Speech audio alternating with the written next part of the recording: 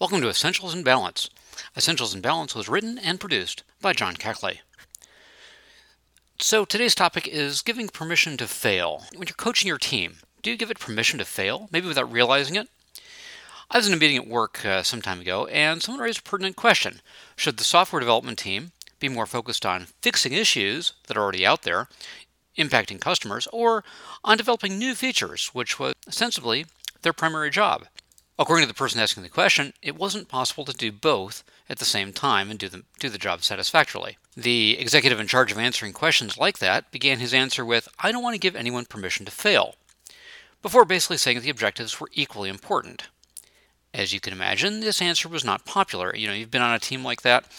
You are faced with a problem, and you want a recognition that you have a problem, and you want someone to solve it for you. And you're thinking, what's management for if it's not out there solving my problem? So from the point of view of the person asking the question, it was a reasonable request for clarity on priorities. The resources had not been provided to deliver on both demands, so some way of making a decision, an assignment of priorities, was needed. Instead, the answer was a classic management answer, weighing the beauty of the and versus the tyranny of the or, and ignoring the physical constraints of both resources and time.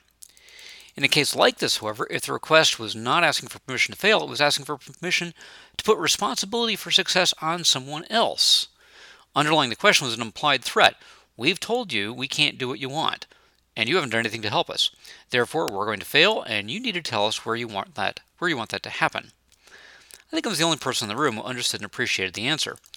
It came from, or my understanding came from, sometime years ago in my early days as a manager when I was on a team working in Las Vegas. That might sound really cool, but have you ever gone to Las Vegas to actually work? It's really, really weird. We had to take people off the project who had developed gambling problems. Never had that problem in Sydney, Ohio.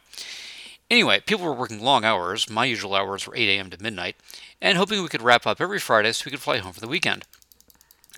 On one occasion, people on my team had been asking about whether they could go home, and I went to talk to my boss about it. "You can't make that decision for them," he said. "If you do, then their success is your responsibility, not theirs." The point was that if I said people could go home, I was implicitly accepting whatever progress they'd made toward their objectives. If they hadn't made it, then it was my fault, not theirs.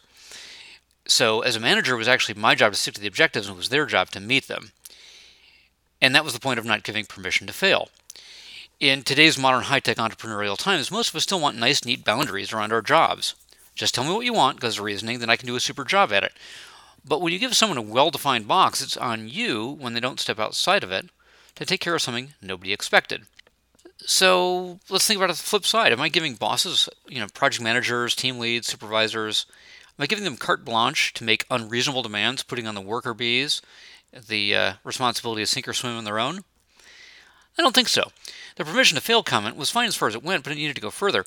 If the team felt they were facing a damned if we do, damned if we don't decision, then it was up to them to come up with a different question. It's like that line in the movie Speed. Pop quiz, hotshot. Airport. Gunman with one hostage. He's using her for cover. He's almost to a plane. You're 100 feet away. Shoot the hostage. Take her out of the equation. Okay, so how do you change the equation? You dig into the problem and find the real issue. You ask a different question. Or as the project manager's responsibility, you make the team ask a different question.